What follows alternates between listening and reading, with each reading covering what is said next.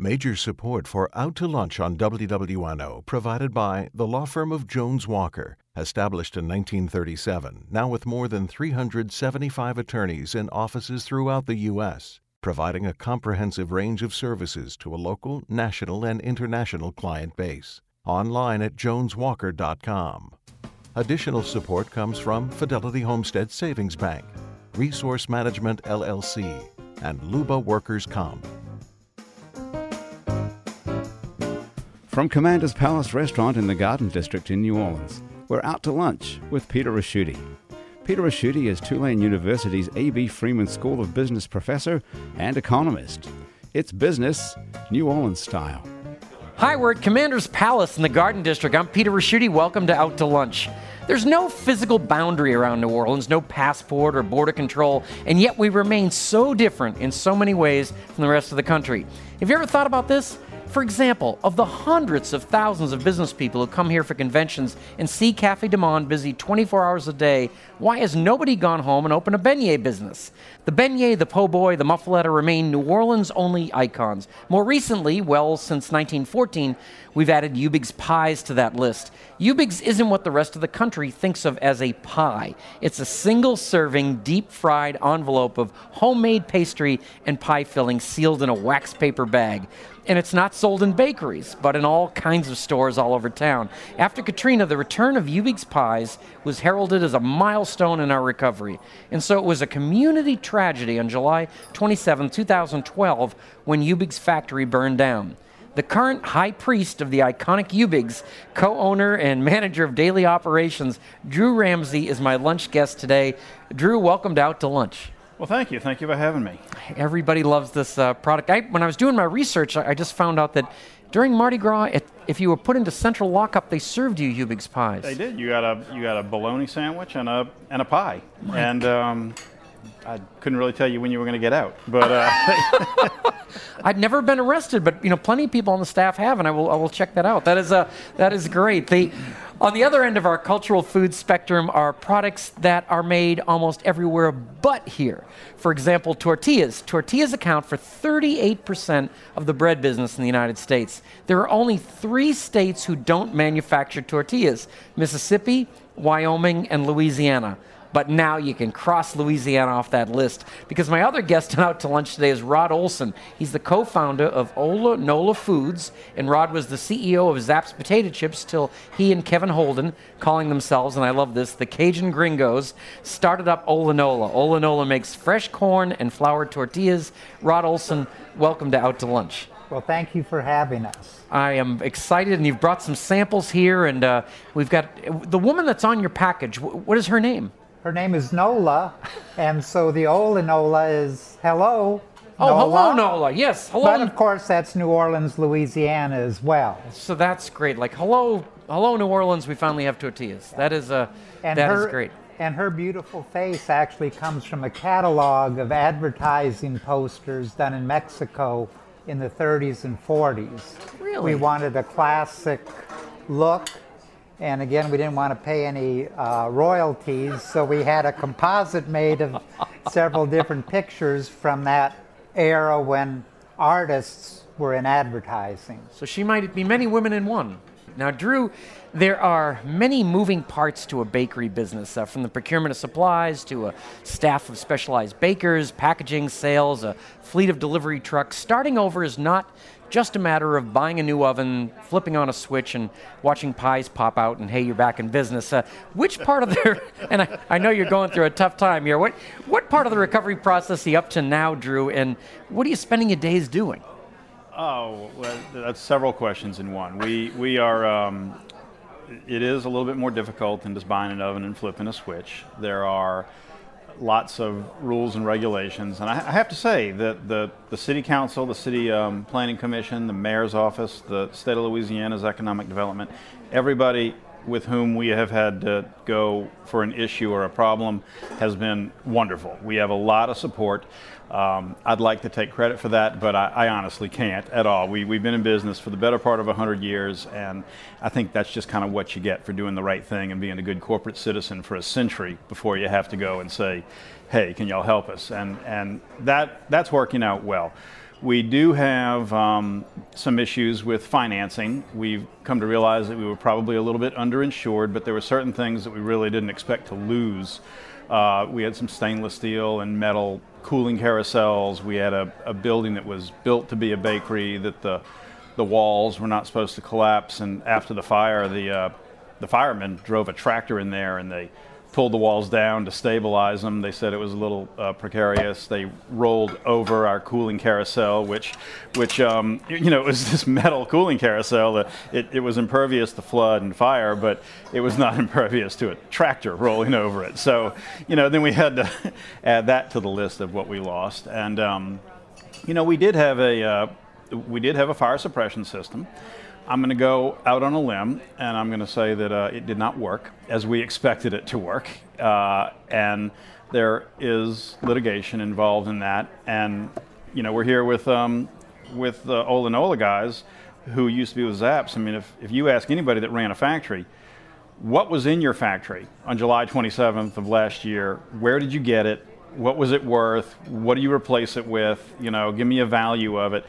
Like, my God, you go over there are just hundreds and hundreds and hundreds of parts, and as soon as you find one, then you realize you had components for that, and you get challenged on it, and we have had a fairly less than direct path with our insurance claims, just silly things. We were sending packets of expenses that we want reimbursement for to our insurance company, and one of them just got lost completely, and we said, what the heck's going on? And it turned out that the office that we sent it to was on the eastern shore of New Jersey, and that building was whacked by Hurricane Sandy. Wow, and yes. They, and the girl that answered the phone was like, "Sir, you have to understand, they lost everything." I'm like, "Oh, well."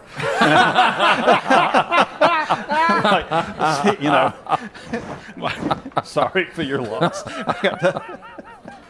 So you're cursed is really what it is, Drew. Yeah. Now, Drew, if where are you going to get the equipment and everything? You have to rebuy everything. We will have to rebuy everything. We've gone to a few auctions. We've sniped some equipment. The company that makes pie forming equipment is Colborne, and Colborne has been run by the same family for about a century, the Hoskins family. My grandfather dealt with Richard, and there was Rich, and I'm Rick, and I'm dealing with Rich the Fourth. And they contacted us after the fire. We know what you're going through. We got what you need. Let us know what you when you want to take it. And our original pie making equipment, the pie machine that everybody was familiar with, the little turnover, fried glaze turnover, burnt badly, and we tried to rehabilitate it. We have it actually in a warehouse in New Orleans East, and we were thinking about rehabilitating it. The Hoskins said, we can duplicate exactly what it is, but the cutting head that made our pie what our pie is, we crawled into the rubble to try and save that so we would have the same one, and it was in bad shape. The heat had gotten to it, it had melted a little bit, something had fallen on it, and it was kind of cracked. So we were very upset that, perhaps the next generation of pies might be different. And we reached out to a metallurgist who said, don't you worry, we have some pies in the deep freeze, and we are going to reverse engineer an identical cutting head for the new machine. We'll have a new machine, but we'll have an identical, antique cutting head on it. It's going to be a fairly large expense. Some people might say that it's an unnecessarily fairly large expense, but it's going to be, the next pie is going to be like the last pie. Wow. And as many details as humanly possible. This is a science experiment. This is going to be great. Now, let me ask you about the tortillas and such. Where, now I can get them in restaurants now in New Orleans, some, or can I? Or there are a few restaurants serving our products. That's Macho Nachos, Nacho Mama's on Clearview, Juan's Flying Burrito. Okay. Right over here on Magazine Street. And I just delivered this morning to the Rum House. Oh, okay. So on the restaurant side of the business, they're protecting their recipe, their meals, their composition. So they're very demanding. And we're doing You didn't know how many sizes of tortillas you had to make, or the thickness, or the texture. And they have different requirements? Yeah, they have different requirements. Well, where were they getting them before you guys came out? Before the Cajun Gringos came? Where were they? They import them from Texas. That's the country out yes, to the I've west. heard about that. It's when you take I-10. Yeah, you hit that. Wow. But as far as the retail, in New Orleans, we set Zapardos this morning, where all of the Rouses, both in Jefferson Parish and in Orleans Parish, are set with Olinola racks, most commonly toward the bakery. And in Baton Rouge, we have most of the small chains already. The LeBlancs, the High Neighbors, Calandros, and such. Wow, you are making some inroads. So I would say by the end of October, we're going to be in the realm of 60 to 70 grocery stores, and we should be in about 20 restaurants. And then go ahead and open one in Mississippi and Wyoming and just control the rest of the... We decided against Wyoming. No one lives there, and Mississippi is close enough. It's time to check our inbox. That's when our producer picks a question that's come in from a listener. Grant, what have you got? Peter, we've got a question for each of our guests today. Rod, this one is for you from Hilary Toulier, who asks, what seems like it's sort of a dopey question, but actually is quite interesting. Can we expect purple, green, and gold tortillas for Mardi Gras season? And what would you suggest we fill them with? It's easy with flour tortillas to add color to the dough. And in fact, at Cuco's on the West Bank, they're serving for Breast Cancer Awareness Month. Pink ones? Pink fajitas for your steak fajitas. So, so there's no stopping unique. You, really. Yeah. And we also are doing pre-cut chips, which are fried by the restaurants, and we do those in multiple colors. We've got purple and gold for LSU. We're planning for a purple, green, and gold, but because of a non-compete relationship with us, we won't have fried chips in the stores. Oh, okay. For at least another year and a half. And you were throwing warm tortillas off Mardi Gras floats, so that was a plan you had once. Did you get to do that? No. Okay. No. All right, I'm ready. That's I'm ready for that, by the way. Okay. We want to figure out how to package them. Here's a question for you from Anton Jonas. Actually, it's two questions. One is, why is sweet potato a seasonal pie? And secondly, is Hubig's pronounced Hubix with a hard H and K, or is the H silent as in the French H and the G as a hard consonant sound? I've heard it both ways. Well, the second question depends on which neighborhood you're from in New Orleans. There's Hubie's, Hubig's, Hubic, and anything you want it to be. But we say Hubig's. The man was Simon Hubig.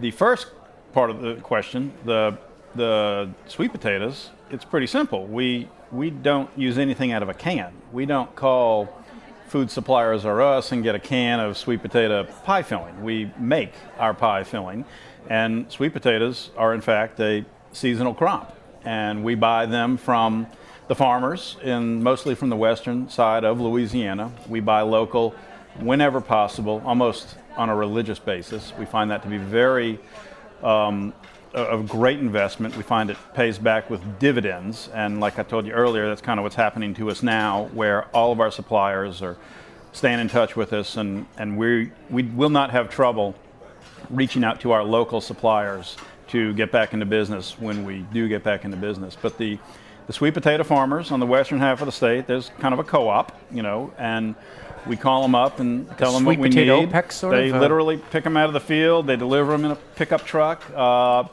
If it's a particularly wet, muddy, rainy weekend, they might not be able to get them out on Monday morning. They might delay them. I mean, there would be a day when we were making sweet potato that we would have to not make sweet potato on a certain day because the fellow might have got stuck in I-10 traffic coming through Geismar or something, or they couldn't get them out of the field. But we buy them from local farmers. We boil them up ourselves. We peel them ourselves. We turn them into a sweet potato pie, and when the crop dries up, it's over. Now, there's a few exceptions to that. I mean, there are no local pineapple plantations in southern Louisiana. Right, so I've not seen any. No. If you want a pineapple pie, we do in fact have to import that. But by and large, local is what we do. So that is great. Now it's time to do our Pay It Forward segment. That's where we ask our guests to generously use their experience and expertise to help an entrepreneur with a new business. And today's new business is ShopLocalStyle.com. ShopLocalStyle.com was founded as an answer to the growing problem retail shops have competing with online deal-a-day giants who offer cut price deals on almost anything you could ever want. Founder Sarah Winston has had stores on Magazine Street and says that shop owners are struggling to stay open while national chains have their eyes set on their now valuable New Orleans real estate. ShopLocalStyle.com has 50 local retailers on the site, and by putting them in one central online location gives the advantages of exposing their unique boutique products to shoppers around the world. Sarah's question to you guys is, Drew and Rod, is about growing her company beyond New Orleans. Sarah asks, now that someone in Utah can discover a store in New Orleans, we'd like to grow so that someone in New Orleans can discover a store in Utah. What would you recommend as the first step to expansion into these other markets?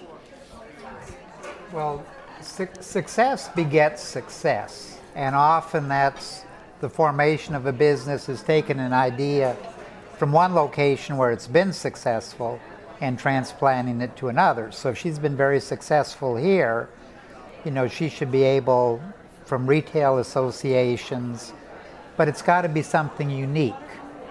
I think Magazine Street is unique in all the world. I wouldn't go to suburban Minnesota to look for style or snowshoes, avant-garde fashions or that snowshoes, yes. But that success, you've got to find people in similar situations and say, look what I have done. But you've got to find that key contact, and often that's a challenge. In the Zapp's world, as we grew from local to regional to national, that happened by finding people at trade shows or people looking for something different to have in their store. So most of the Zapp sales out of the market were in gourmet shops or boutique sandwich shops, not mainstream. So she's got a good kernel of an idea, but she's got to make it really successful here so it stands strong here, and then people will actually come to her. And that's the best customer to get. Someone that asks you, not you hustling them. I remember with yours, whenever anyone would come to Mardi Gras to stay at my house, they would end up with that 1-800 hot chip. You could call and once they got it hooked on Zapp's. What do you think, Drew? Well, I don't disagree with anything that he just said. Although I do think you would look good in some lumberjack fashion from suburban Minnesota. Yeah, there's a and the Paul Bunyan Mall is probably available at the. I think she's doing the right thing. She does have the disadvantage of expanding her business beyond New Orleans because there are not a lot of places like New Orleans, which we might be saying something very similar. But there is this thing, it's called the Information Superhighway. And if she has, is that the I-10 I hear about, or is that something else? If she can do it, and it's a good concept, that I would expect it's scalable. I would expect that she could go beyond that. I don't know much about that at all. We are a nuts and bolts brick and mortar bakery. We buy raw material, do a value-added service to it, and cook it, sell it, market it at a fair profit, and reinvest those dollars back into the local community and do it again. We didn't really reinvent the wheel on a business model, and I don't know if a brick and mortar bakery guy would be the one to seek this kind of business advice from, except to say what I said earlier, and a nice little segue into it. We spend our dollars locally, and it pays back dividends. And if she can take that concept to wherever, I would think that the merchants wherever would jump on the opportunity to band together and have a local one-stop shop for whatever community or whatever niche they could offer. I think it's a great idea. And she can show off what she's done in New Orleans. It's not like this is we will see. This is you guys were good give him a hand here. This is great. Now, Drew Ramsey, Rod Olson, you're probably both Louisiana's most unconventional bakers. There's literally nothing quite like a Ubig's pie, and there's nobody else in Louisiana making tortillas.